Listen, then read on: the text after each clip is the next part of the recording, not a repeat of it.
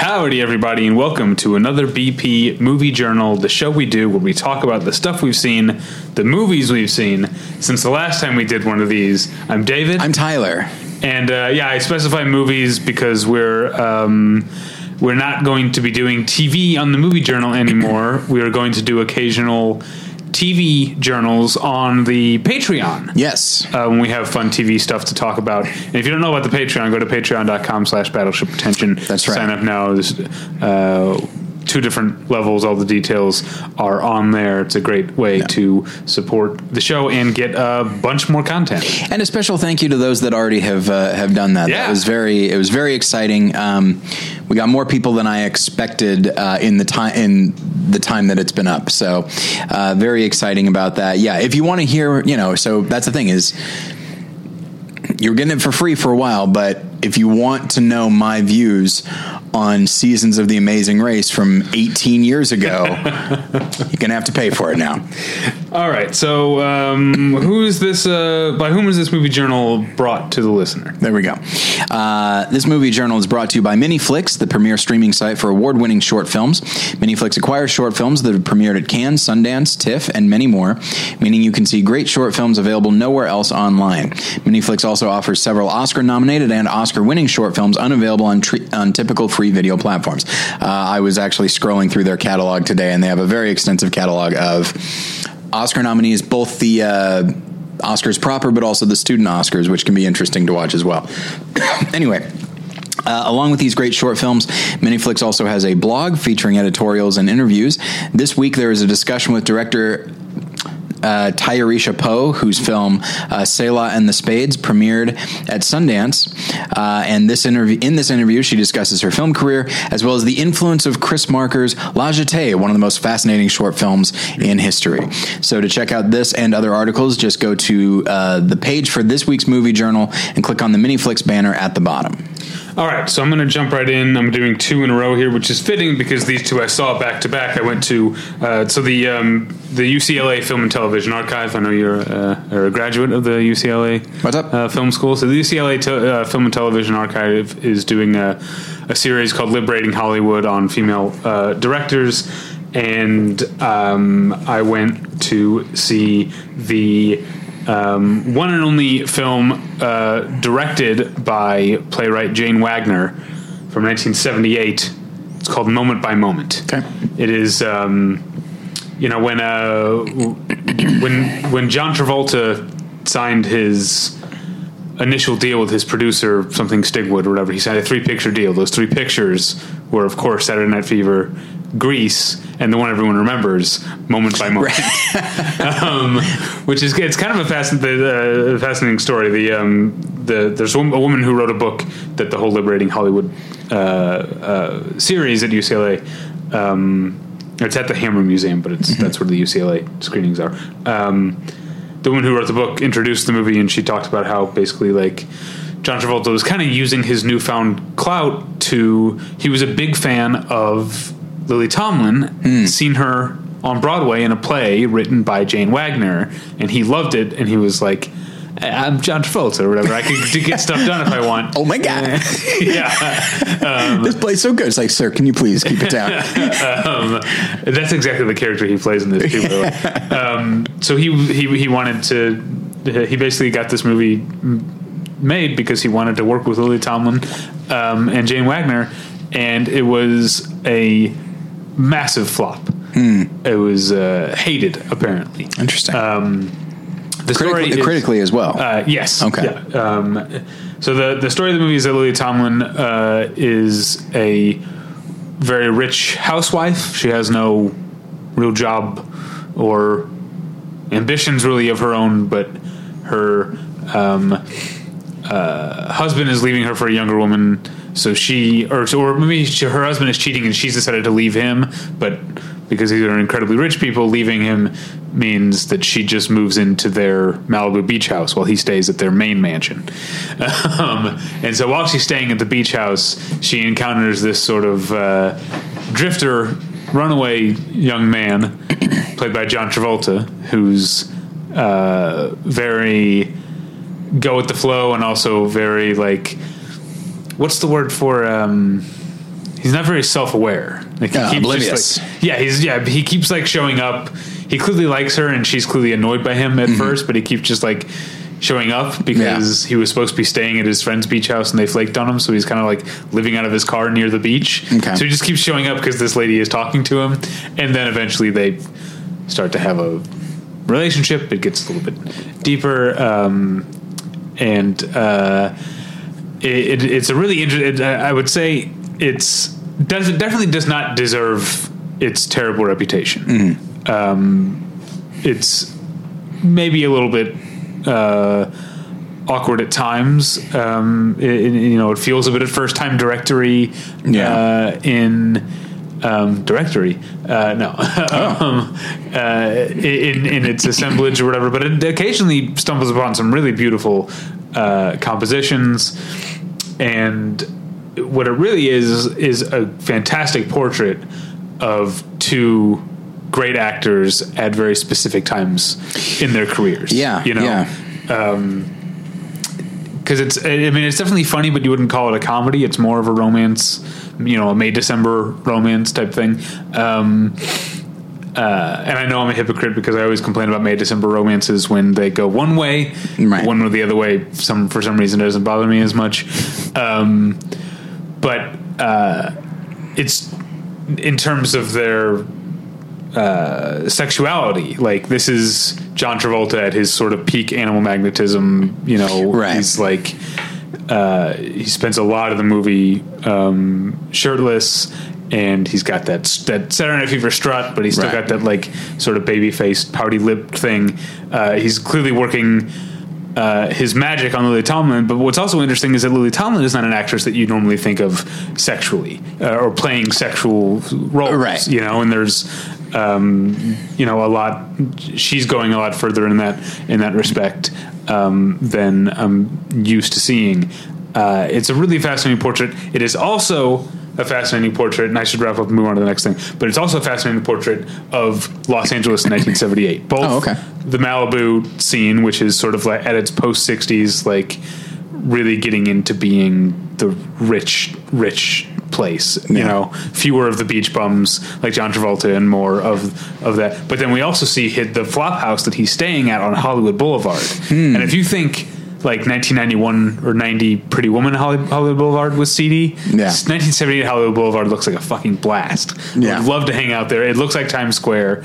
It's full of the adult bookstores, which when I moved to, I lived off of Hollywood Boulevard, my first place. When I moved here in 2005, there was like one or two adult bookstores left, but that's like what this place was. There were adult bookstores, there were arcades, bars, pizza places. There's still lots of pizza places. Oh yes, Hollywood Boulevard, and it's the Walk of Fame. And like, there's a whole scene where she offends him. He goes back to his flop house. She doesn't know how to find him, so she and her rich gal friend drive from Malibu to clearly a part of Los Angeles they don't normally hang in. There's just long sequence of them driving and walking on Hollywood Boulevard in 1978 at night, and it's so great. It's almost worth watching the movie just to see that little time capsule.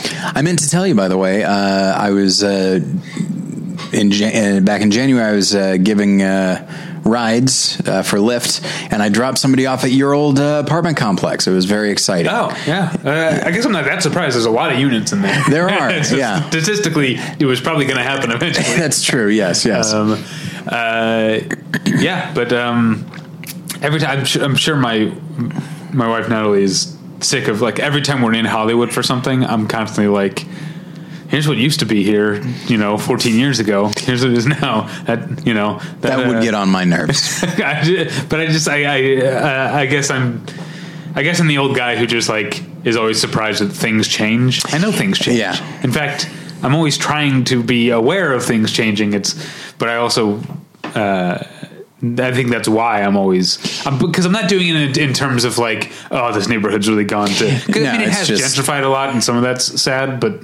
Some of it's also it's less, there's bars that I wouldn't have gone to, right, or that I would go to now that weren't there before.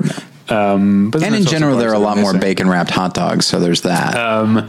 Well, I guess that's at Hollywood and Highland, which was already, by the time I moved here in 2005, was already a lost cause, Hollywood and Highland. But as you went east down Hollywood, like it used to be like Hollywood and Vine when I lived there was not, there was the metro station there, but there wasn't, now there's a W Hotel and there's like a Starbucks and there's a gastropub and there's like, it's, that used to be the seedier end of that strip. Anyway, that's not what we're here to talk about. Moving on. What are we here to talk about, David? The second half of this double feature was, now I mentioned that Moment by Moment is the one and only film that Jane Wagner directed, but there were further Lily Tomlin, Jane Wagner, collaborations. Collaborations is exactly what they are married now. That's true. Yes. So. They married in 2013. I looked it up. Yeah. Including Jane Wagner wrote a one-woman show for Lily Tomlin that was on Broadway. It was called The Search for Signs of Intelligent Life in the Universe. And then filmmaker John Bailey made a movie out of it. Okay. So it's it's very that sort of I feel like that kind of one person show is very Eric Bogosian type of like 80s. I feel like these things were big in the 80s. Yeah, you know, I think about like the character that this is maybe a very too specific reference, but do you know the Martin Scorsese short Life Lessons? Oh yeah, Steve Buscemi. Steve Buscemi plays. Yeah, like there was this kind of performance art, like just doing little monologues of different characters. That was a very, very big thing at the time, I guess. And so I guess in the Broadway version, it was just Lily Tomlin in sort of a plain outfit, you know, no makeup or costumes or anything, just doing all of these different characters. And some go away and come back, and some you only see, you know, she plays a couple of prostitutes that you only see for like one short scene. And then there's almost the entirety of the second act is her playing one character over like 20 years.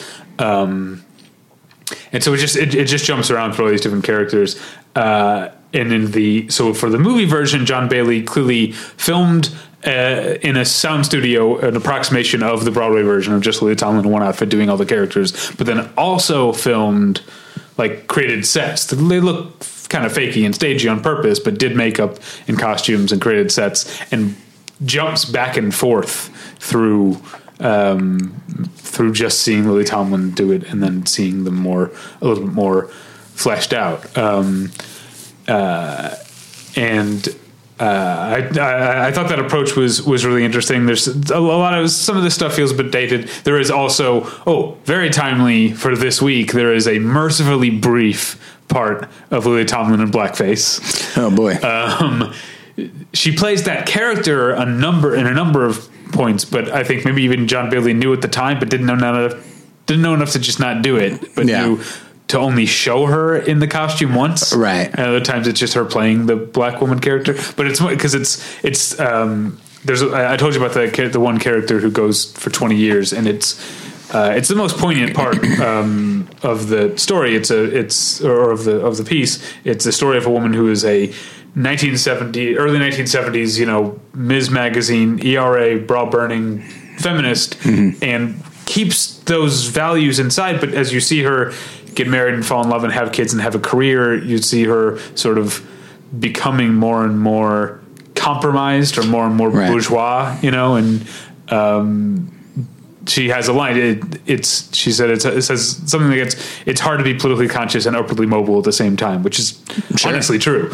And that stuff's very poignant. But in the early scenes when you see her, you know, they're like making signs for like a pro ERA march, her and her feminist pals, and there's a quick bit of Lily Tomlin, blackface, short curly wig, and like military fatigues. It is it's like even the type of, like, you know, a screening at the UCLA Film and Television Archive of these movies on a Friday night.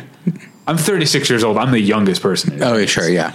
So even these old fossils and dinosaurs who go to these kind of screenings, even they, like, there was an audible ooh in the room when it showed that. Well, the timing was just right, or you could say wrong. I guess that did come out. This was last Friday. The Governor Northam thing came out before that. Yeah. But we don't need to I don't want to get into this, you know, whole issue, but I don't think I've ever in my life seen a person face to face, like a white person in blackface. I've never seen that happen. No. And apparently it's been rampant. I've just had my head in the sand or something. Like apparently, and what's more, we did theater. Yeah, it feels like just almost by accident it should have happened. Yeah. Apparently it's been rampant. I didn't know about this, I say throw all the bums out. All right. Wait, what? Throw the It's not like he delivered. Not that I'm going to defend it, but at the same time, it's not like he took the oath of office in blackface. Like it was. No, I still say it's when somebody like tries to defend it. Like he had such a weird Robert Blake-esque defense of that yearbook photo. Where first he said, yes, it's me, or one of them is me, but he didn't say which one. Right. And then he said, neither one is me. Yeah. But I have done blackface. He goes, it's something like, no, I did blackface in like a Michael Jackson impression thing. And so it's almost like Robert Blake being like, no, that wasn't I didn't kill, was it his wife or girlfriend? Yeah. It's like, I didn't shoot her because at the time I was going back to the restaurant to pick up my gun. Right. It's a weird alibi. So to finish the governor thing, but still, I think he should resign. I also think that the attorney general, who also have you not counted? Oh, this? That one I think I had heard that someone else mentioned it, but I didn't know who it was. So the whole line of secession, because the lieutenant governor now has a sexual assault allegation against him. And then the third in line has sort of preemptively come out and said, yes, there are pictures of me in blackface too, which is like, I think he's watching TV and goes, all right, I think I see where we're headed here. So I think, clean house, get them all out of there. The other thing, I can't go into too many details, but do you know, I used to, on 2 different jobs, I worked with the guy who is the guy that Robert Blake knocked after he allegedly killed his wife. Yeah. He went and knocked on a neighbor's door and said, help, someone shot my wife. Yeah. I know the guy whose door he knocked on. Oh, wow. I worked with him on 2 different jobs when I first moved out here. And then here's another thing that's even weirder is that my wife now works with the guy who was his roommate at the time and was also there. So my wife and I keep working with people who were there when Robert Blake allegedly shot his wife. Anytime that happens, it's just like, is life running out of extras? Like, what is going on here? That's crazy. That's a crazy story. Yeah. So that's Search for Signs of Intelligent Life in the Universe. It's a little drama kiddie. But it's effective at times. It's embarrassing at other times, especially when she plays. Because Jane Wagner would have been in her like late 40s, I think, maybe early 40s. Yeah. Maybe late 40s when she wrote it. Because this is 91 when the movie came out. It was probably a year or 2 before it was written. So the part where Lily Tomlin is playing like a teenage punk girl performance artist in her own right is a little bit like, I don't know. I don't know why this is always my reference, but do you remember did you ever see Woody Allen's Hollywood Ending? No. It's terrible. Yeah. But it has like a son character who's like a disaffected youth with a mohawk or whatever, and it feels like just a compilation of every superficial stereotype that's already at that point it was probably 20 years old, 20-year-old stereotype. Anyway, so that stuff's a little bit embarrassing. Obviously the blackface thing is embarrassing, but it's mercifully brief. But overall, not bad. Last thing I'll mention is that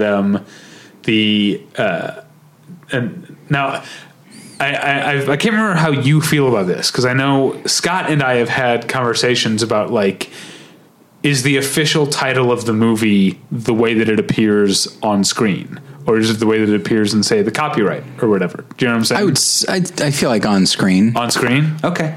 Because I feel like that sometimes movies might not even have a title card, right? That's true. Yeah. So anyway, if you and Scott are right about this, then the official title of the movie spells the word intelligent with only one L as a little joke. Oh, okay. That's fun. So anyway, thought I'd mention that.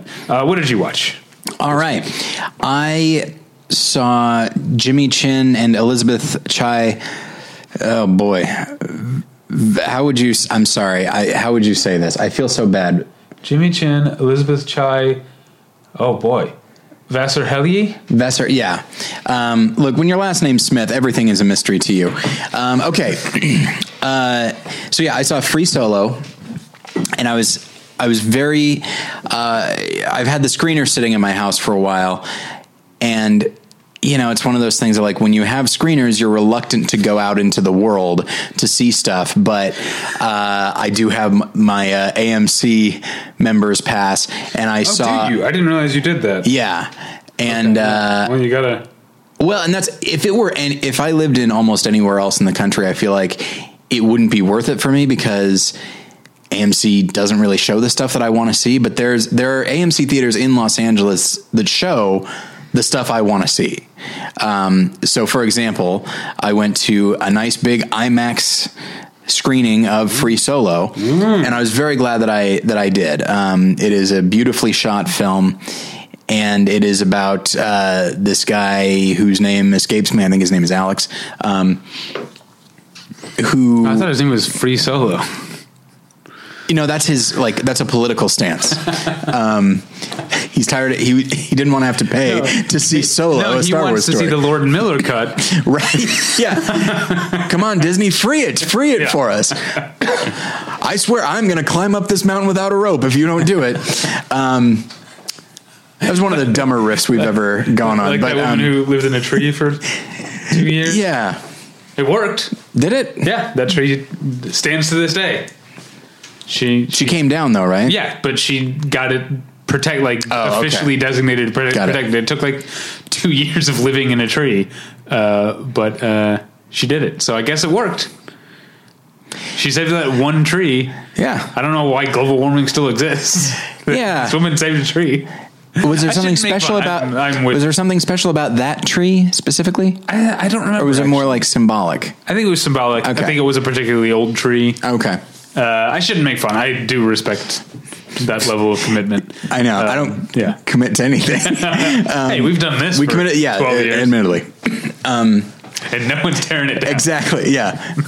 Oh, this has been a big political stance for me, David. Yeah, it's a really it's just a really well put together film, and it is a nice little portrait of obsession because, of course, that's what it is.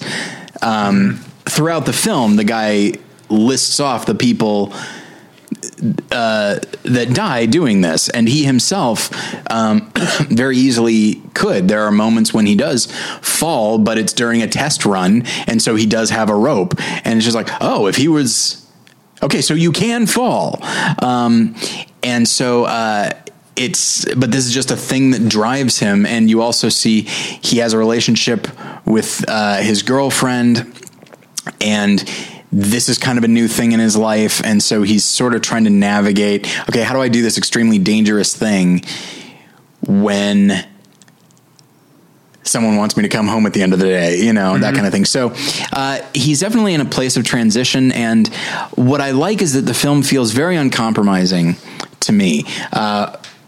And I think one of the ways that it is that is the filmmakers choose to incorporate themselves into the story, as they should. Because when it comes right down to it, this is not a standard documentary. Like, this is a guy who could die if you distract him because you want to get a better shot or something like that. Like, so it's a situation where the process plays into the thing that they are actually documenting. Yeah. I read an interview with, I think it was with the filmmakers. Okay. Where they asked him, like, are you sure we're not going to distract you? And he was like, basically, I'm climbing a wall without a rope. Like, if that's the thing that's going to distract me, I shouldn't be doing this in the first place. Right. Yeah. So that is a constant consideration for them, and it's more like less distraction, more like we just don't want to get in his literal physical way. Oh yeah. And so they know just as much about like the route he needs to take as he does. And then a big thing is that this is not easy photography, and so a lot of the cameramen are maybe not professional, but experienced mountain climbers themselves, who over the years have gotten to be friends with this guy, and they are also think like they can't be passive. So many documentary filmmakers and just filmmakers in general are a little bit passive and probably at a bit of a remove from their subject. This is a situation where this is their friend and they could actually be documenting his death as he does this. And so it feels very authentic. And then there comes a moment where, like, we've been building to him climbing this mountain, and he kind of calls it and says, you know what? Not feeling it. And then the movie could be over at that point. And so then it says like 3 months later. So it's like, okay, so good for them for sticking with him, because I think they realized that part of it, I'm sure that they thought like, well, I guess our climax doesn't exist anymore because he's not going to do it. But I think they see that like, no. I think they have enough of an understanding of their subject. They're like, oh, he's going to do it. Okay. He just needs more time. And in the meantime, we're going to stick with him. And so in the midst of this kind of epic visual style, I like that they still keep the focus on this guy and kind of asking the question, what kind of person would ever do this sort of thing? But it doesn't I don't think they treat it like a freak show either. Like it's very much the kind of movie that I wanted this to be. I was worried that it would just be... I was worried that it was going to be so consumed with like, isn't this awesome? Or that they would just play him up as some kind of unknowable person. And they don't. He's a person, he's flawed, but he's also kind of charming in certain ways. And they just find the whole thing fascinating, but not unattainable as far as our own understanding. So there's a lot going on in the movie, and I highly recommend it, specifically in the theater. I don't know. Yeah, I don't know if I'll ever get around to watching it, because my palms are getting sweaty just listening to you talk about it. It has its moments. Yeah. I never saw Man on Wire or The Walk. Yeah, neither did I. I don't need like the Dwayne The Rock Johnson movie Skyscraper had me like, really. Tower Heist was another one that I don't know if you ever saw Tower Heist. I did not. But that was another one that had me sort of I occasionally had to look away from the screen. You know what's interesting is that this might just be me. I think it does such a good job of getting you to connect with this guy that when he is confident, which admittedly he is most of the time, but you can tell when he isn't confident, and when he isn't, that's when I get a little nervous. But when he is, I'm not scared at all. It's that kind of thing where it is good filmmaking, and it's I was surprised how much I responded to the film. All right, so next up for me is a 4-hour-long movie called A Bread Factory, which you'll remember. Scott talked about it, right? Scott put it on his top 10 list, actually. And I don't blame him. The movie is astounding. And it is such a singular personal work by Patrick Wang. Maybe personal is not even really the right word, because I don't think that there's like a director avatar. What I mean is that it's just... It feels like it could have come from no one but the person it came from, if that makes sense. It's the story of a small southern or mid-sized, we don't really get a real sense of how big the town is, but a smallish southern town that has an arts center called the Bread Factory, because it's in an old bread factory. And they teach art and theater and filmmaking classes to kids, and then they also put on plays and host traveling artists and filmmakers and performers and stuff like that. And because of the first part, the thing they do, the teaching, they receive part of the town's school budget. And then what has happened at the very, very beginning of the movie is that some bigger name performance artists from the art world have decided they like this town. They're going to set up their sort of offices and have their own version of the thing in the same town. And so it's weirdly like, it's a version of like, oh no, the corporate interests are coming in, but it's like, they're like avant-garde performance. Like the bad guys are avant-garde performance artists, and the good guys are sort of salt of the earth, artsy types. Tyne Daly and I forget the other woman play the two a couple who run the thing. There's the only Tyne Daly is definitely the biggest name who's in it, except Janine Garofalo is in it at the very beginning. It's very funny. She plays a filmmaker who's touring with her newest film and also a guest lecturer to a bunch of kids. Like she's teaching filmmaking to a bunch of kids that she has no patience for. She has no patience for anyone. That's actually kind of what's sounds familiar. Janine Garofalo is really great, but again, she's gone after the first 10-15 minutes of the movie. And then the only other name that I know, James Marsters from Buffy who played Spike on Buffy the Vampire Slayer, has a sizable role as well. Other than that, it is not a lot of known actors, but it's he gets a lot of great performances out of them, because the first half, like I said, it's a 4-hour movie. It's split into two almost exactly equal 2-hour parts. I think the first one is actually 2 minutes longer than the other one,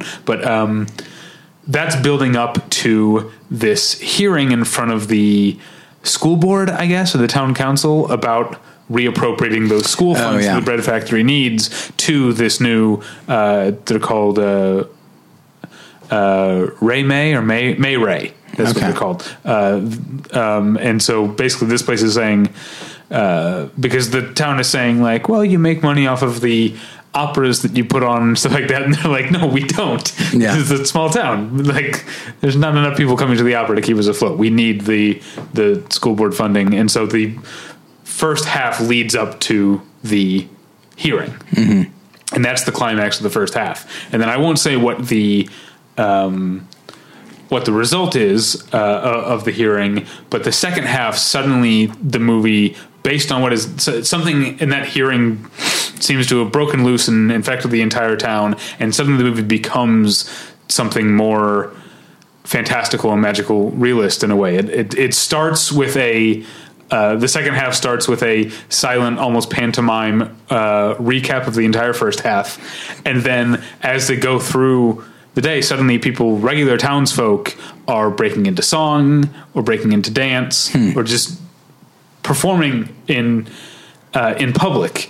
And I feel like what Patrick Wang is really uncovering is he's starting with the idea that art, this is going to be, here's an episode we should do someday, which is the idea, maybe it's too vague, about films that we feel like are accidentally in conversation with one another. Oh, sure. We talk about, we like group things together by the year they come out, and sometimes that sort of reveals things. But I am probably one of a very few number of people who is, not that many people have seen A Bread Factory. Even fewer people have seen Johanna Hogg's The Souvenir, because it played at Sundance and it hasn't played anywhere else yet. So I'm one of a very small group of people who has seen both those movies, and an even smaller group who didn't see A Bread Factory until after they'd seen A Souvenir.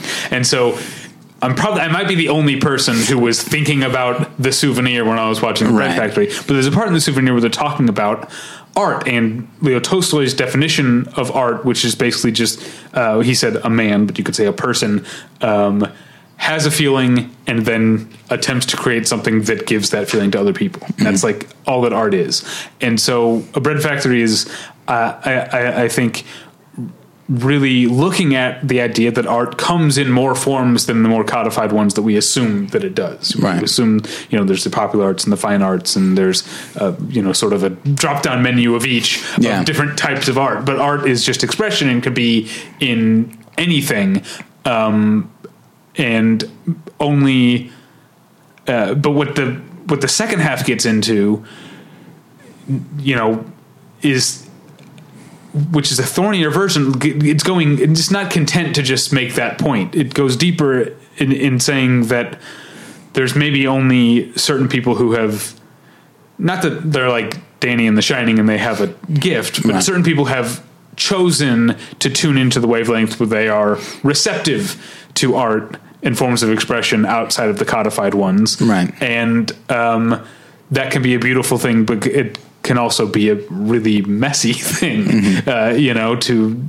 to interpret everything that everyone does and says as some sort of feeling of their personal expression and that it's a work of their oeuvre, it's just like, I was just rearranging the throw pillows on the couch, isn't it? Right. But that could be art. The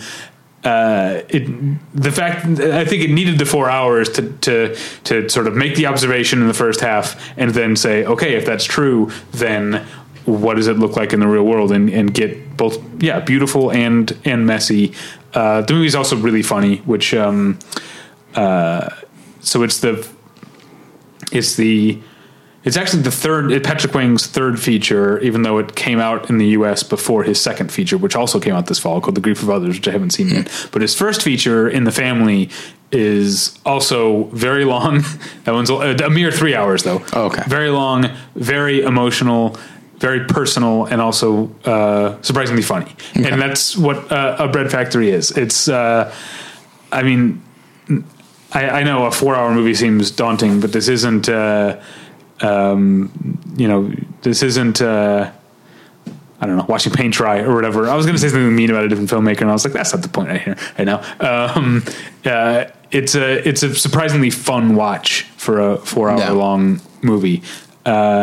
I feel like do you think I don't consider myself a theater person, but having done theater, I do tend to like movies about theater. Yeah. Do you feel like a theater person would enjoy it more than most people? Maybe. Maybe, because the first half in particular is sort of, because like I said, in the second half, everyone's expressing themselves all the time. The first half is more rigid in that there's the real life scenes, and there's the scenes of them rehearsing a new translation of Hecuba. Okay. And so it's clearly using scenes from this particular translation of Hecuba to comment on the other things. But I think those rehearsal scenes will be very familiar to a lot of people. There's also a beautiful. There's one scene where the woman who's playing Hecuba's daughter, the young woman, leaves town to go pursue an actual acting career, and so they very quickly have to find a replacement. This is in the second half, and so they the waitress at the diner, they're like, "You'd make a good person." So there's this scene of her rehearsal in which. I'm getting emotional just talking about it, even though it might not sound emotional. At first, she is what you would expect an inexperienced actor to be doing. And then we see Tyne Daly's character as a director without telling her how to perform. Yeah. And we see Tyne Daly's character, and then I can't remember the woman who plays Tyne Daly's partner.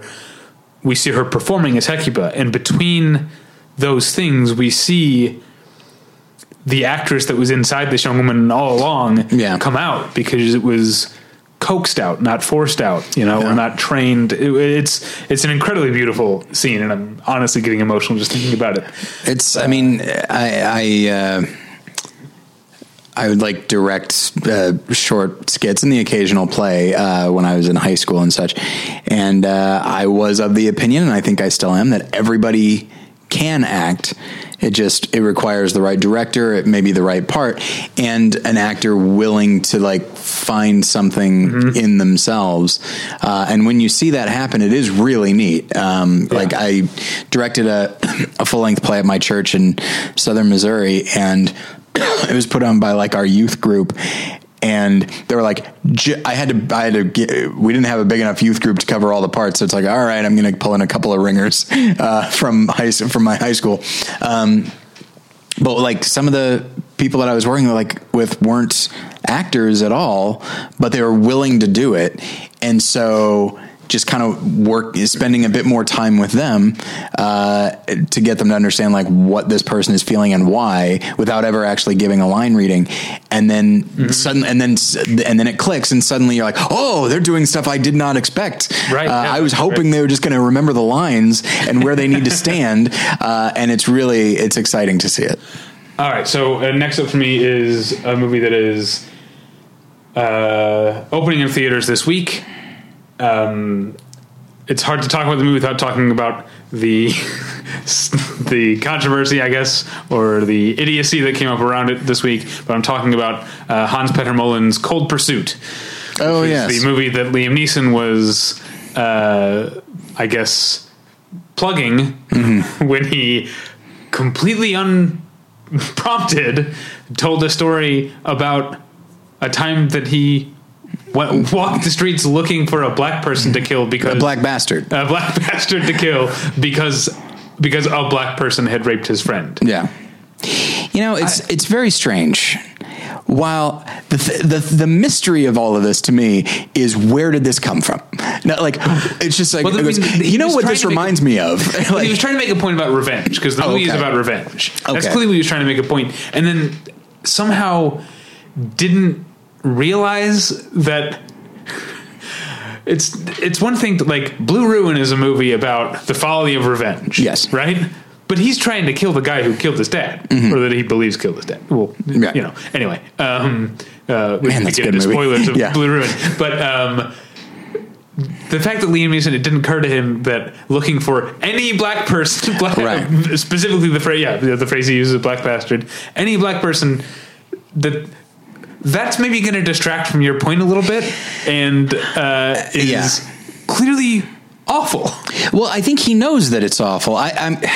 It's weird. I understand his instinct to say it, which is like, I was so angry and irrational that I had a mindset that I clearly condemn now. Like, I appreciate him saying that. I understand why I guess now I understand why he said it.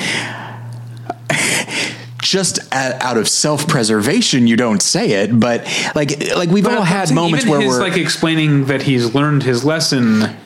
He's still framing things around the revenge thing. He doesn't seem to acknowledge at any point, right, that the horrid racial connotations of what he's doing.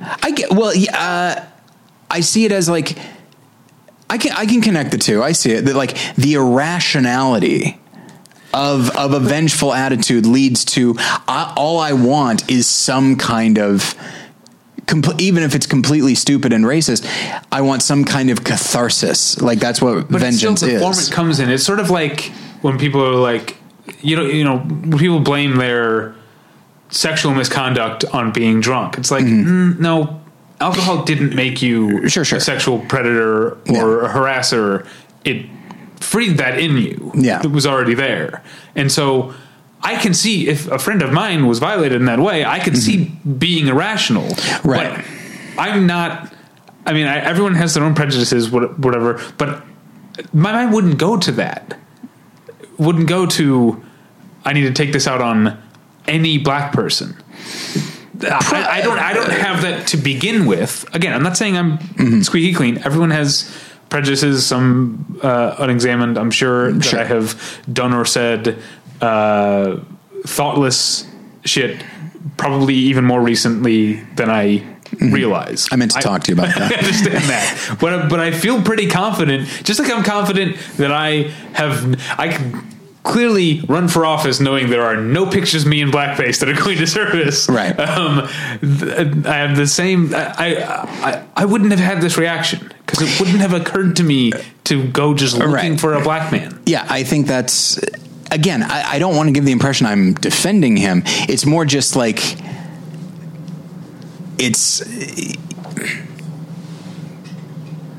I feel like we can't we don't necessarily we don't have any control over how we were raised, and the shit that gets put in our brains just by culture, by parents, whatever it is. And so in an instance, I'm sure up until the moment, I'm sure he would have said, yeah, of course not. I wouldn't think like that. And then the moment happens, and anybody that bears some level of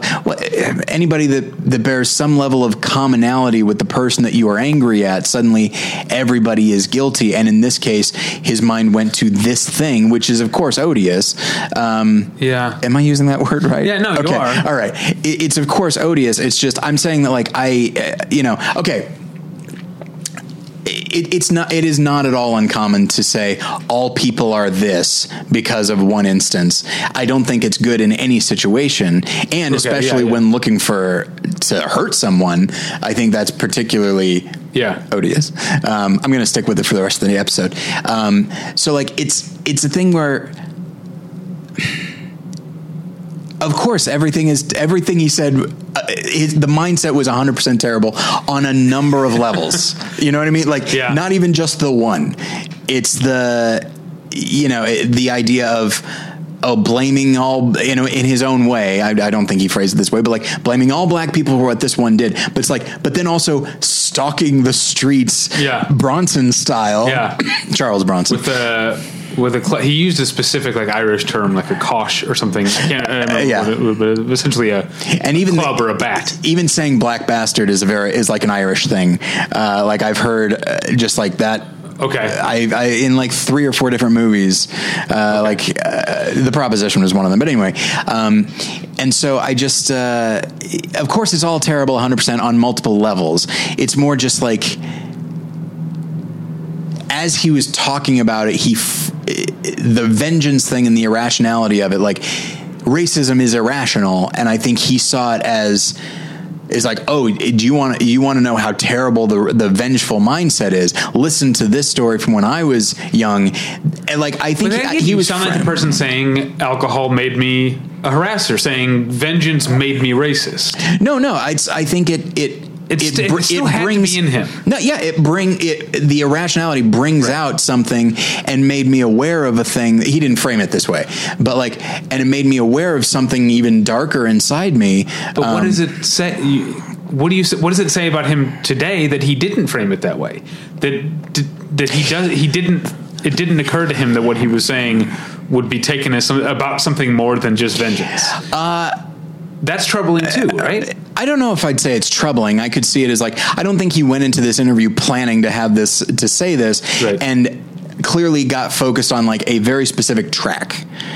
And when you're on, I'd say this as someone who admittedly just had a rather in-depth argument with my wife, and I was in the wrong in a couple of ways. Yeah. One of them was that I was so focused on the point that I was making, not that it was an incorrect point, but I was focused on the point that I was making, and Jen was like, you really are not hearing me here. And I was like, no, I hear you, but I still have this point to make. And so I can see him in the moment. Right. If you had given him that's time. More forgiving than I am, which is something I should aspire to. Well, that's kind of it's something I've been thinking about lately, is that granted it's not my place to forgive or not forgive a person, but I think taking larger things into context, if he said it now, if he did it now, if that was his attitude now, and he was unrepentant, like everything even about his instinct to say it was, this was everything about what I'm about to say is a negative, and I don't see it any other way.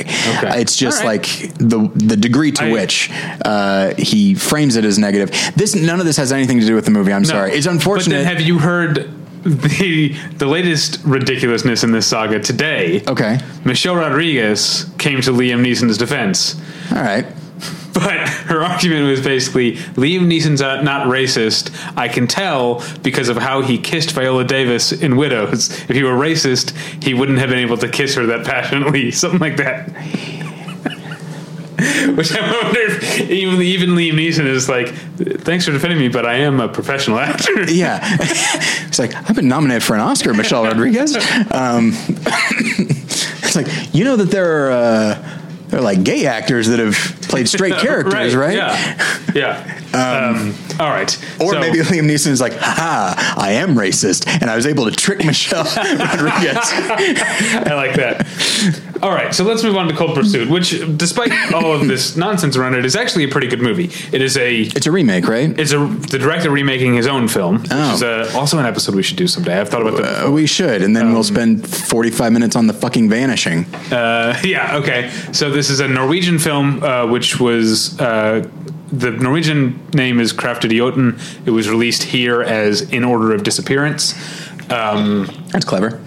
Yes, and it's a movie about a small town. In this case, it's a fictional ski resort town, tiny ski resort town, about 3 hours from Denver, in which Liam Neeson is the guy who drives the snowplow. It's his job to sort of keep the roads open for both locals and the tourists and skiers alike.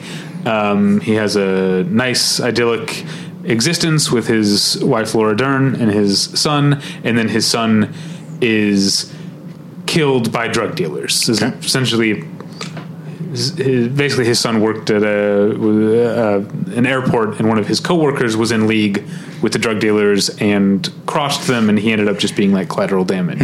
And so Liam Neeson, once he figures this out, takes it upon himself to take down these drug dealers, and he sort of works his way up the ladder of drug dealers like in a video game, killing people.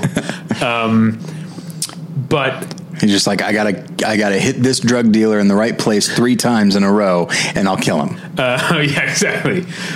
But the movie, I think, I don't know enough. I know it was Stellan Skarsgård, I think, in the Norwegian movie. But I think in this case, casting a post-Taken 2, post-Taken 3, post The Commuter, Nonstop, Unknown, like all of these things. Yeah.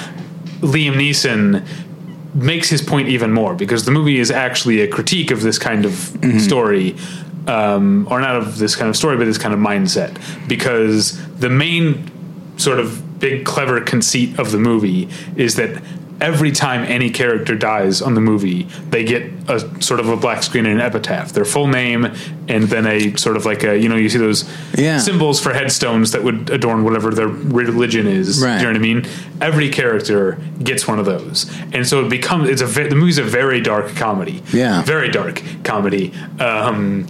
Is it, I mean, in your opinion, it is meant to be amusing. Very much. One of the scene when Liam Neeson and Laura Dern go to identify their son's body, and he's on the lower shelf of the morgue refrigerator, and so they have to pump, the guy has to pump with his foot to get the body to raise up to normal level, and it goes on forever with this body just creeping up inches by inches. That's really dark. It's very darkly funny. Oh boy.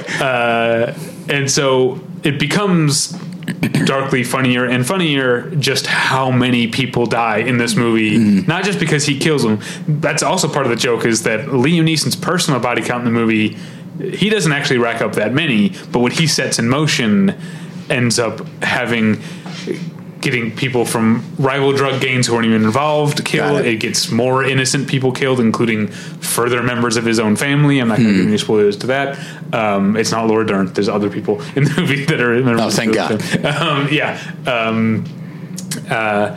And so I think the critique is a good one. I think it's also maybe a little too on the nose to be as emotionally affecting as it might be. Right. It is a movie that works mostly, academically, I guess. But there's some great, the idea, a car chase in which the car doing the chasing is a giant snowplow truck kicking up snow as it goes, is a cool visual thing. Yeah. It happens a couple of times in the movie. So the movie's not without its more artistic flourishes. It's not just a clever idea, but it is mostly a clever idea.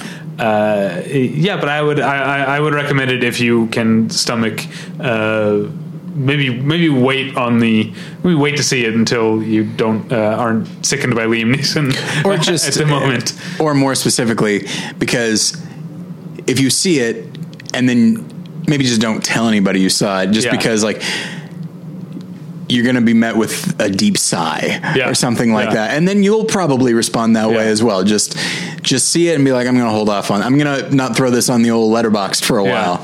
I will mention one more funny thing about the movie. William Forsythe is in it. Hey, all right. He's always great. He plays a former gangster who is now retired in this small town. But he has taken retirement to mean that he's gone full Jimmy Parrot Head. He wears Hawaiian shirts and shorts and flip-flops, even though every scene is surrounded by 4 feet of snow. Yeah. And so that's a very funny, recurring image. Every time we see him, it's kind of funny. All right, what did you watch? Okay, this is a rewatch, but it's been a while. And as I said last week, or maybe 2 weeks ago, I don't remember, you can always tell when I'm talking about a film that we watched for class. Jean Renoir's The Rules of the Game, which I haven't seen in many years. And it is marvelous. I think I have a greater appreciation for it now. I think I still prefer... I've seen 3 Renoir films. I saw The Crime of Monsieur Lang. I saw Grand Illusion and Rules of the Game. I think I still prefer Grand Illusion. And I actually haven't seen Grand Illusion. Oh, I think you'd love it. But for a number of reasons, not the least of which is that one of the main characters is played by Eric von Stroheim, and he does a great job. But anyway, Rules of the Game. I mean, it's just such it's an entertaining film. It is both light and heavy at the same time. Like, it's just the style and the characters. Everything just seems so pleasant to watch. But when you actually take the time to understand what is going on, both as far as the characters and then just the larger points being made about the class system and that kind of thing, you realize, like, this is just an expertly made film. And it is, I would say, this is not something I say very often. I'd say it's a perfect film. It is. There is no other way to make this story and do with it what Renoir does. There's no other way to do it. This is it never steps wrong, I think. And that's, I mean, it's 39, so like sound film had been around for a while, but like this is just constant dialogue, and yet the camera is still very active. At no point do the events feel just kind of sedentary. There's just constant motion. Something that I have started talking about more when talking about large ensembles is that Renoir seems to instinctively understand how long to spend with every one person or every subplot before pivoting to another one, so that you are always aware of all of them at any given point. You don't really forget anything, and probably just when you're about to, that's when he moves to this other thing. And so because I was teaching a class on French cinema of the 30s, or a specific class that week, I did a little bit of research, and what I found was that the film had sort of the skeleton of a script. It had a story, and the characters had arcs, but it was heavily improvised. What he did is he would go to each actor, and he told them sort of, obviously, their motivations and their goals, but he also just said, this is the type you are. Okay, like if when I was talking about it in class today, I said, like, if I said, hey, we're going to do like an improv game, and you're going to be like a sleazy lawyer. Mm-hmm. That's a type. And it's a type that almost everybody would have a take on. And it's just like, you're going to have, within that, you have to improvise your dialogue. And I guarantee most people would be able to do it. And so it's a testament to his actors being able to visualize what these characters are, but it also speaks to just how firmly, Renoir was working within like the stereotypical class system, which is like, hey, you're upper class, and you're like, you're a count, you're a military man, whatever it is. And so people like the actors at the time, probably everybody in France at the time, had such a clear idea of what each of those types were, because the class system was so firmly in place, that it just allowed, and I don't mean to downplay the actor's contribution. Of course, it's huge, and both individually and as an ensemble. But just that a film that seems so beautifully written, and again, like it was somewhat rigidly structured, but could come out of everybody inherently understanding the project. It just speaks to it's, along with it being a perfect film, it's almost a little miracle of a film that it managed to come out so wonderfully. And yeah, I really responded to it this time around. The first time I liked it a lot, but this time I genuinely love it. All right. Well, let's move on to a film that I genuinely hate. Oh boy. I saw, because I reviewed the Blu-ray, which I read your review. Shout Factory just put out the Blu-ray of George P. Cosmato's Cobra from 1986, and it is god awful. Yeah. Have you seen it before? Well, I saw some of it when I was a kid, but I have a friend who has seen every Stallone movie and is fascinated with him, and so he has given me like the rundown on a lot of some of the worst Stallone movies, worst/best when you're a Stallone fan, right? But yeah, so I saw some of it, and then he kind of gave me a lot of the rundown, and then with your review, it's like, oh boy, now I have to see it. Yeah, I mean, it is absolutely the pinnacle of the 80s Hollywood action movie in which it's a muscly, play by his own rules, essentially fascist cop or other sort of, law enforcement or military type figure taking on just scads of bad guys who are pure evil, and therefore there is no acceptable result other than to kill them. Right. And so that's all that Cobra, Marion Cobretti, does. I'll tell you, I had not seen the movie before, but I'm going to tell you why I knew his name was Marion Cobretti, because it's one of my favorite jokes that our friend of the show, Matt Belknap, made. Do you remember? So in 2006, they made Rocky Balboa. Yes. Right? And then you remember there was a Rambo movie in 2007, I think? Yeah. That it was initially announced as being called John Rambo. And then just being called Rambo, but it was initially announced as being called John Rambo. And so on the old A Special Thing message boards, Matt just put a post that was over and over again, please make Marion Cobretti. Please make Marion Cobretti. And so because of that, like 12-year-old joke that our friend Matt made, I knew his name was Marion Cobretti, which is treated as a bit of a reveal in the movie. That and maybe the closest the movie gets to sort of psychologically interested in the character is the idea that he is as macho as he is because his name is Marion. Yeah.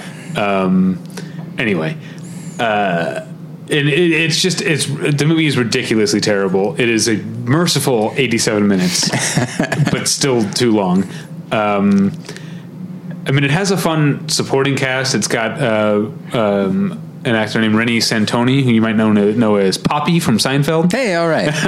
Who plays Cobra's enabling partner and a junk food addict. That's his thing. Oh, yeah, the product placement is hilarious. It's so egregious throughout. Brigitte Nielsen plays the love interest. Another Seinfeld connection is a corrupt cop played by Lee Garlington. Who was in the pilot episode of Seinfeld as, I think the character was written to be a regular, because Elaine is not in the pilot. Yeah, but she was just going to be a waitress, right? At the coffee shop that they go to, and was going to be, I guess, someone they chatted with every episode. Yeah. And then I guess, they wrote her out and wrote in Elaine. Yeah, I think because I've watched that making of, and they said like she did a great job, but it was one of those things that like she is, because at the time, that character would stay at the coffee shop. Kramer wasn't going to leave the building. Oh, right. And so like they're like, we need more than just Jerry and George going out into the world. Yeah. Anyway, the movie apparently there's a rare bootlegged work print out there of the full 2-hour movie, which is supposed to be incredibly bloody. That it was mostly just a half hour of gore that got cut out of it. I'd be partially interested to see that, see George P. Cosmatos go nuts with that. But the movie's not. It's not really worth your time unless you are. If you're into this sort of thing and you collect Blu-rays, the Blu-ray is very nice. It has a lot of new special features, new interviews with members of the cast. It looks good. This does have a good cast. It's got Val Avery in it. He's awesome. Who's that? He's the guy. He's been in a billion things, but my first thought is he was in Faces. He was like the salesman guy. He kind of has he's that sort of New York. He has sort of a high pitched voice and usually a mustache. But like Art LaFleur is in it. Art LaFleur, yeah. What do you know Art LaFleur from? Because I know him from an episode of Angel mostly. I mean, he's been in a lot of stuff. Really tough. A ton of stuff. Yeah. What a tough. A tough of stuff. Yeah. Okay. Yeah, it's I think we could do an episode about, maybe it'd be too long. We'd have to do a series on like movies about these type of play by your own rule guys. Like, not. I mean, I guess vigilante, but I guess just renegade. When in high school, I made a film called Glock Renegade Cop. Oh, that's right. That was sort of a throwback to this, and I hadn't even seen that many of them. All right, next up, I saw another movie that is out this week in theaters. It is Adam Shankman's What Men Want, which is a remake of What Women Want, the Nancy Meyers, Mel Gibson, Helen Hunt, Marissa Tomei movie from 2000, right? 2000, yeah. Which I never thought was that great. This one, I expected it to be an embarrassment. Oh, okay.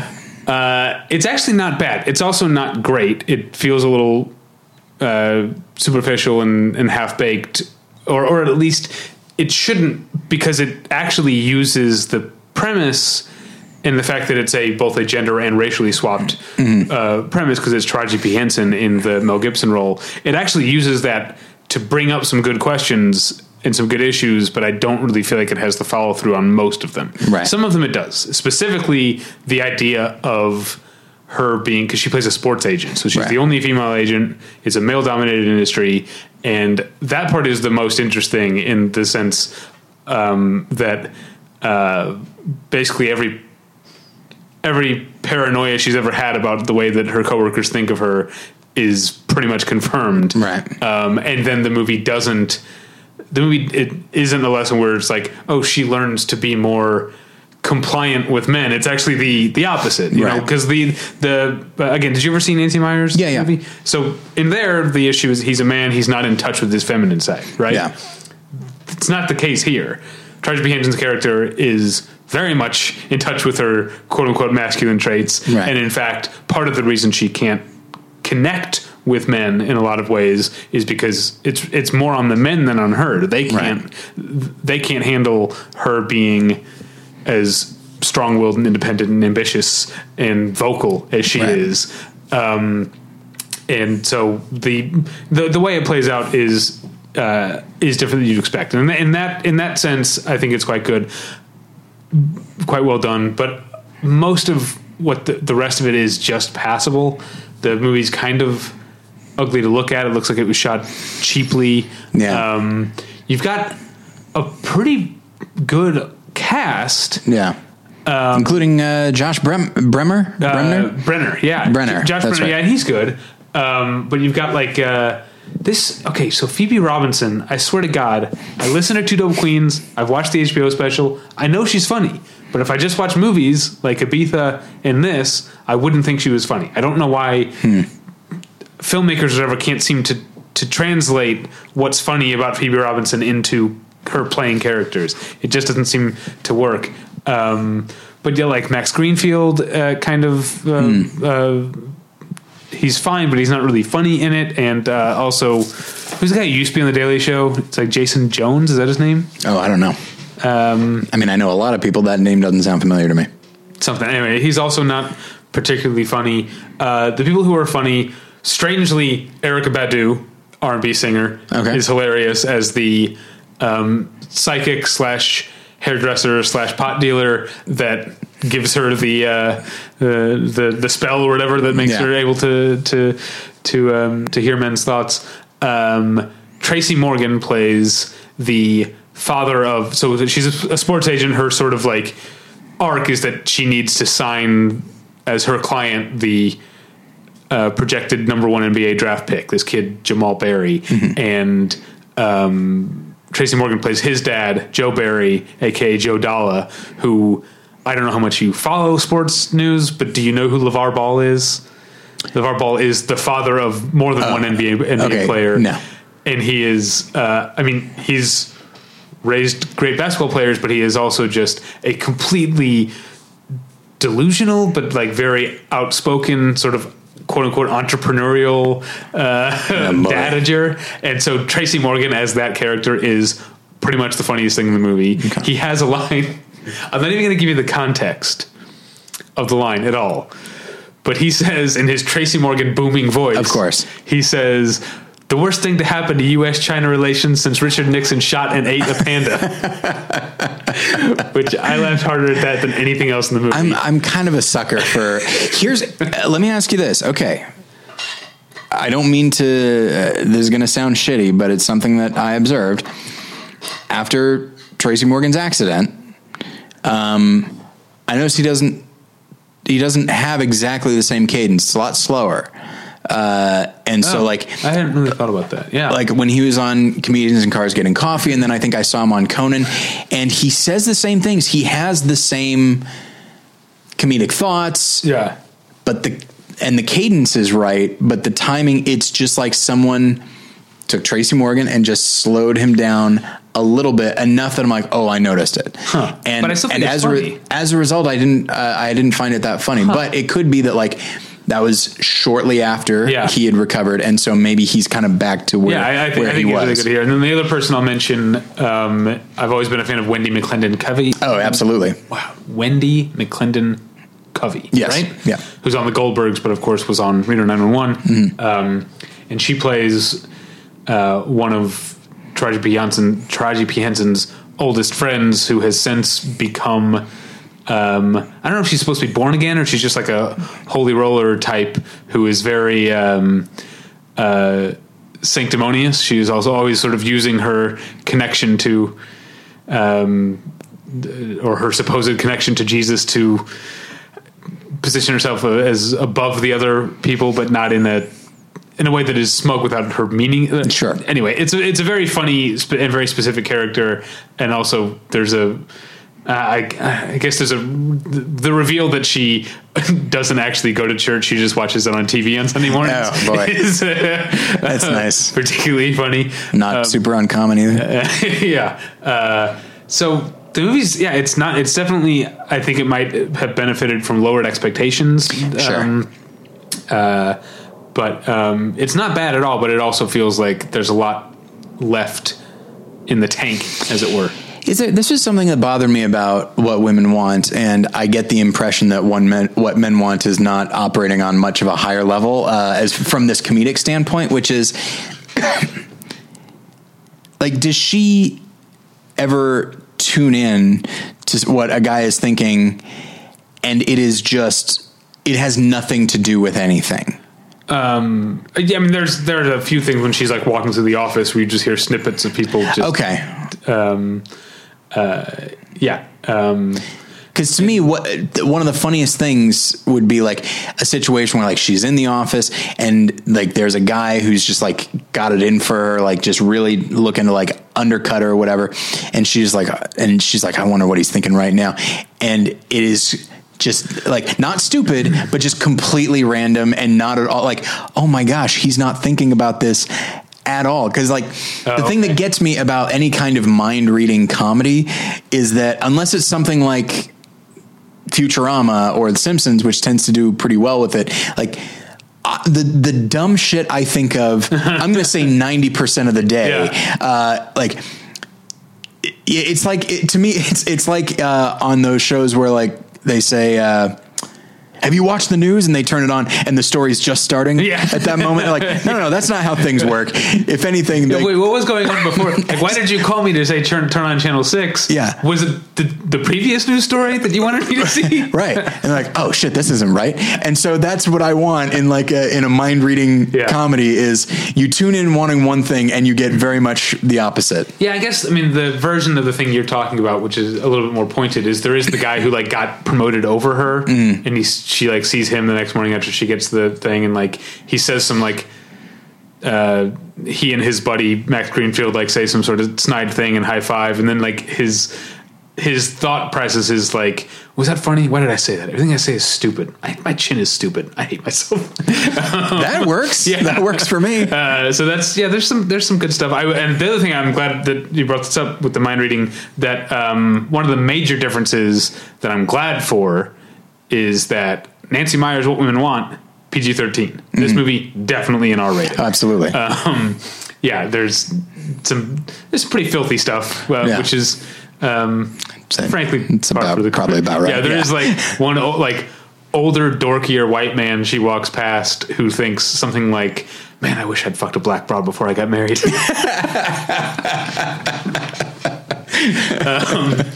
So yeah, there's some funny stuff. I just wish I wanted it to be a little bit more, but it's definitely not bad.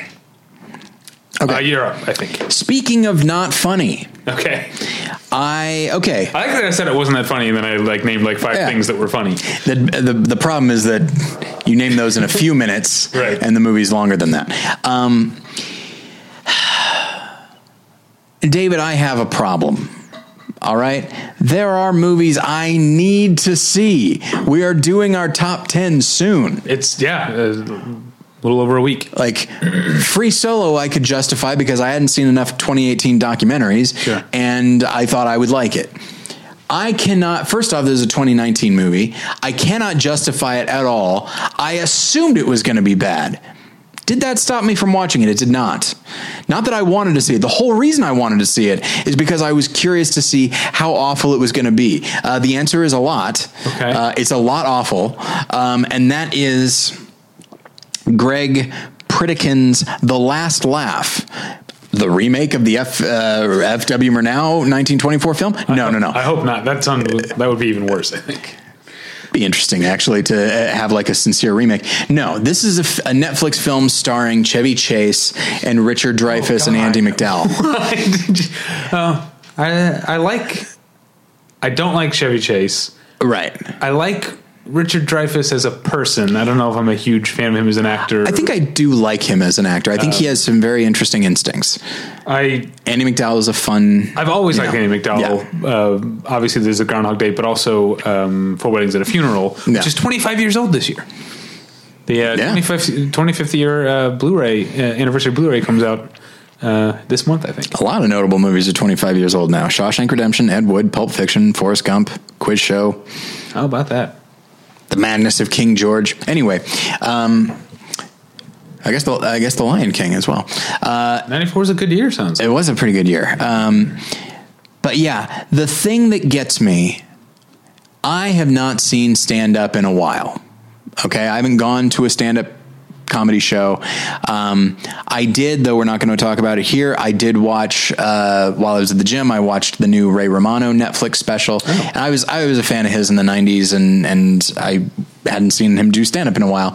And it was just fun to see kind of an old pro come back. And anyway, and so along those lines, I mean, any stand-up comedian or stand-up fan, we all know that if you have a movie about a stand-up comedian and the actor playing that person is not a comedian and the person writing the movie is not a comedian, it is going to be a fucking disaster, because it's the most forgiving audience in the world because they're laughing uproariously. I didn't see that movie, The Comedian. I know you hated it, right? Yeah, and sometimes even when someone is a comedian, it just doesn't work because filmmaking is too controlled a lot of the time. Like the movie The Hero with Sam Elliott, Oscar nominated Sam Elliott, has like stand up by Rhea Butcher and Ali Wong in it. Both very funny. I'm sorry, Cameron Esposito. Okay. Rhea Butcher's partner. Okay. Cameron Esposito and Ali Wong are in it. Both very funny people. Mm-hmm. It falls completely flat because it doesn't feel like you're at a stand up show. The one exception to this is the film Lenny. And I think it's partially Obvious Child is a movie that did it well.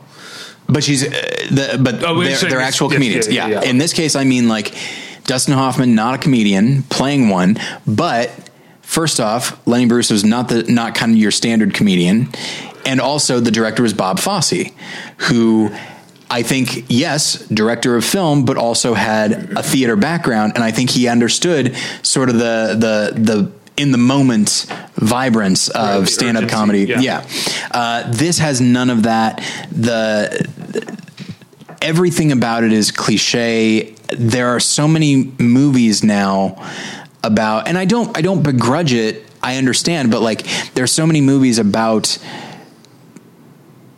getting older and what that means. And so you get like these icons, usually of the 70s and early 80s now, like that show, The Comiskey Method, mm-hmm. which I watched an episode of, and it's not bad. It's Chuck Lorre and it feels like it, but But Michael Douglas is a great on-screen presence, as is Alan Arkin.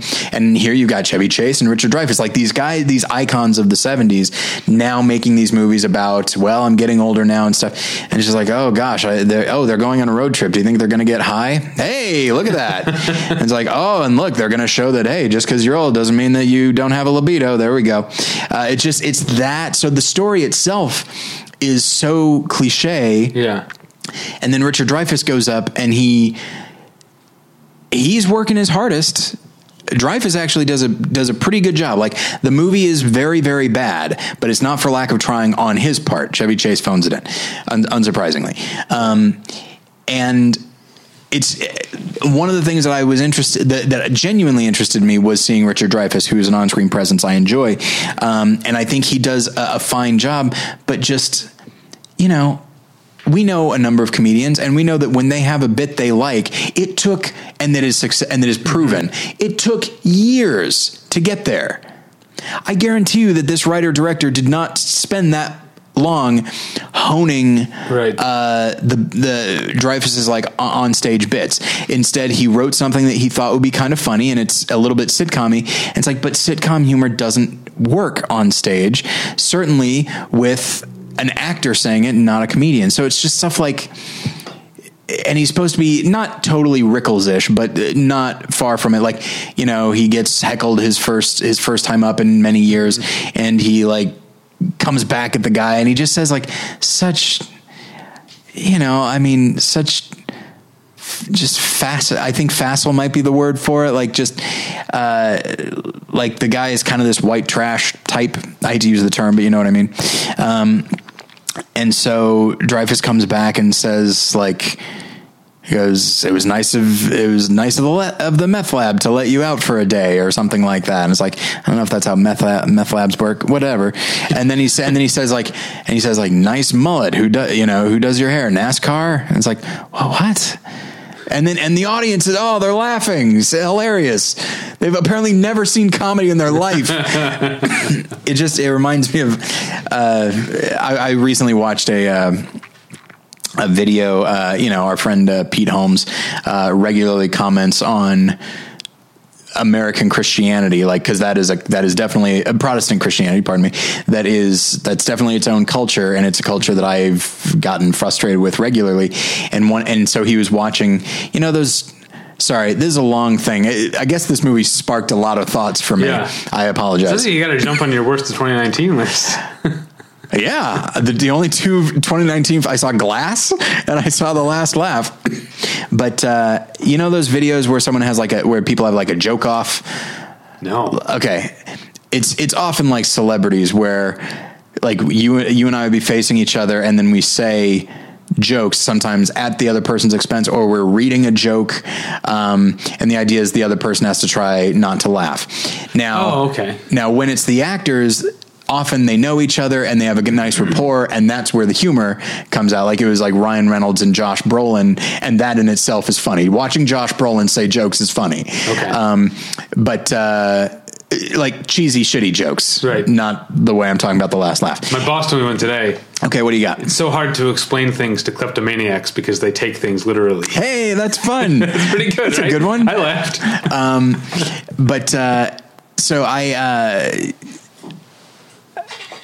So there is like a Christian version of this, and I'm very familiar with shit ass Christian jokes. They're the worst. They're almost always pun based, and bad pun based as well.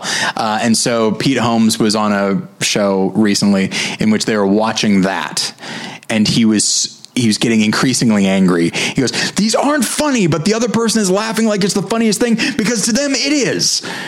They haven't seen anything else." Can you give me an example of one of these?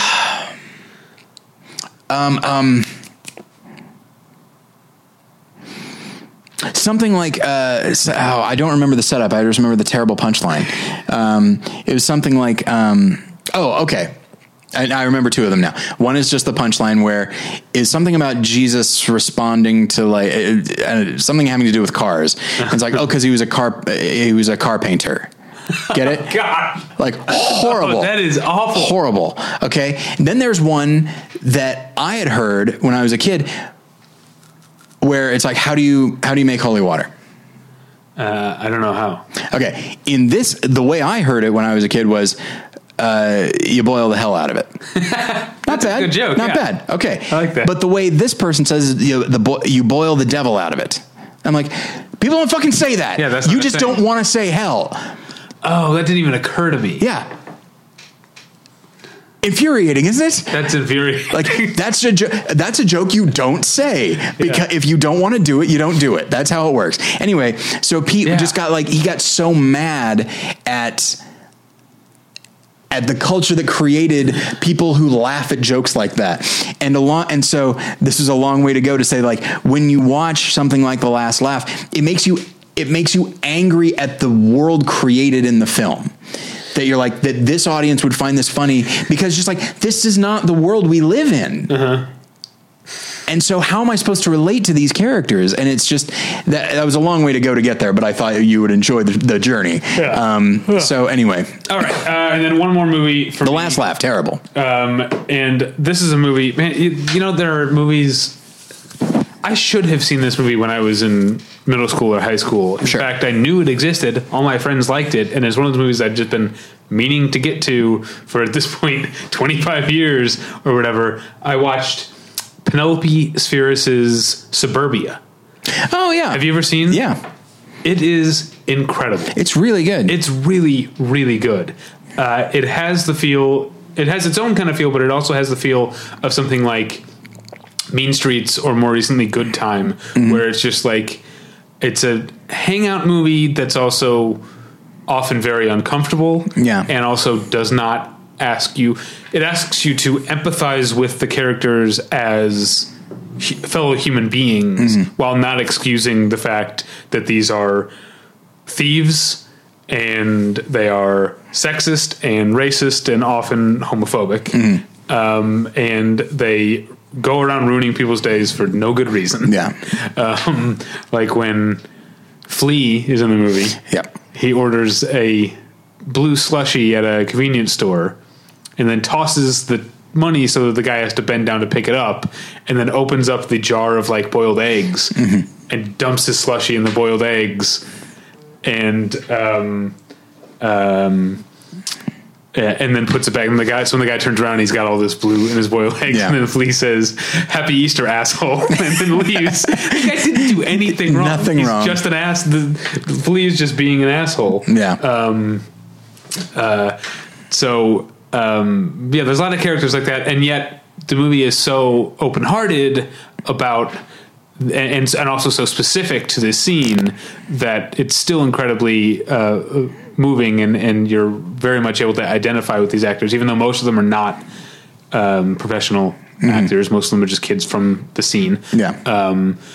And this is a scene, you know, this is 1983 Los Angeles hardcore punk scene, which is 2 years after Penelope Spheris made her landmark documentary, The Decline of Western Civilization, about this scene. So she knew of what she spoke, you know what I mean? There was something else that was on the tip of my tongue about the movie, but, oh damn, what was I going to say?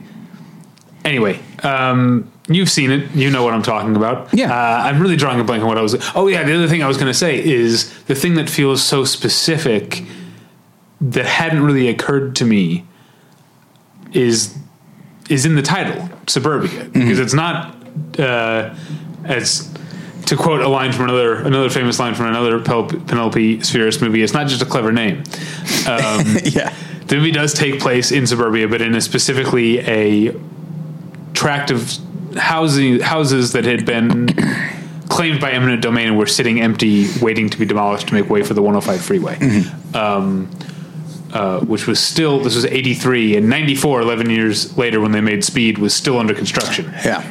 Took a long time to build the 105, I guess, but it got me to the airport when I used to live in Hollywood. I don't even use it that much. I did when I used to live in Hollywood. I don't use the 105, because when I lived in Hollywood, I would take the 101 to the 105 to the airport, but now that I'm in the Valley, I take the 101 to the 405. That's right. Anyway, not the point. Yeah.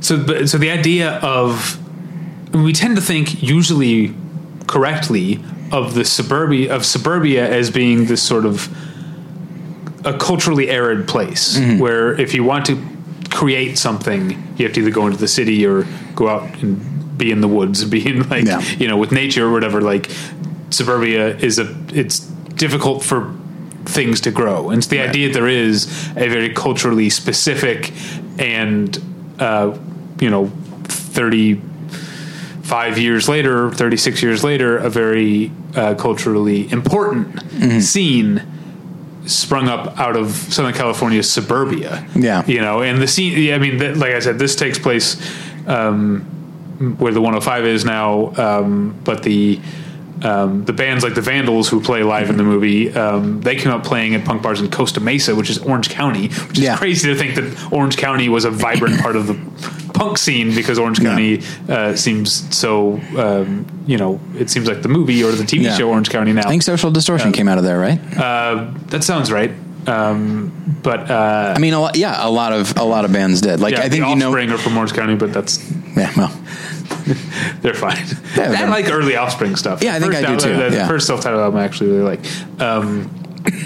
Anyway, and I also think there's something that is surprisingly relevant today in the Trump era about the movie, about the sort of villains of the movie who are recently laid off GM workers who hate the punks pretty much just because they're different. Right. And the idea of someone who represents a member of the status quo who has legitimate beef with the world, but decides to take it out on people who aren't really at fault, and also behaves as if the law is very important, but only insofar as it applies to people outside the status quo. Sure. I think weirdly reverberated with me today in a way that obviously Penalty Spheres couldn't have anticipated. But I see this as a movie that I am regretful that I didn't see a quarter century ago, and that would I have had a different, would I have thought they were too cool back then? Yeah, maybe. You've been like, oh, that fucking flea is great. Let me get a blue slushie. Yeah, exactly. Yeah. I saw it I had a friend named Jake who was into that scene, and so he showed it to me. I don't have much memory for it. I remember enjoying it. I enjoyed it, but I also didn't really... I liked it as a movie, but I don't think I liked these characters. I didn't really respond to them because there was a certain, it's not so much that they're vapid, they're just kind of vacant, I guess, and just the idea that like they're just kind of roaming around trying to figure out what to do. It reminded me of Kids, and I think I saw, did I see Kids first? I think I might have, but just that sort of thing of just, the youth walking around, and you don't know what, and they don't have anywhere to go or anything to do, and that's the worst situation. And then I actually also saw it came out the other Suburbia in the 90s, right? Which is a very different thing. Well, I mentioned Eric Bogosian an hour and a half ago. But it's based on an Eric Bogosian play directed by Richard Linklater. It's not that great, that one. It's not that great. This one definitely, what I remember of it, which again, at this point, it's been probably 20 years, but I remember it just feeling very kind of raw and vibrant, and just felt like it captured, like if you're going to make a movie about the punk scene, that's how you do it. It's very visually powerful too. There's a shot that I think I'm going to like make my computer wallpaper or whatever. There's a part where one of the girls, they live in the flop house or whatever, and one of the girls overdoses. They don't know what to do with her body, but they know where her parents live. She's a runaway. Yeah. So they wrap her body up in a blanket and take it to her parents' house. And there's a shot from the street of all these punks standing sort of sadly but defiantly on the lawn of this like sort of upper middle class suburban home that is so beautiful that I want to print it out and frame it.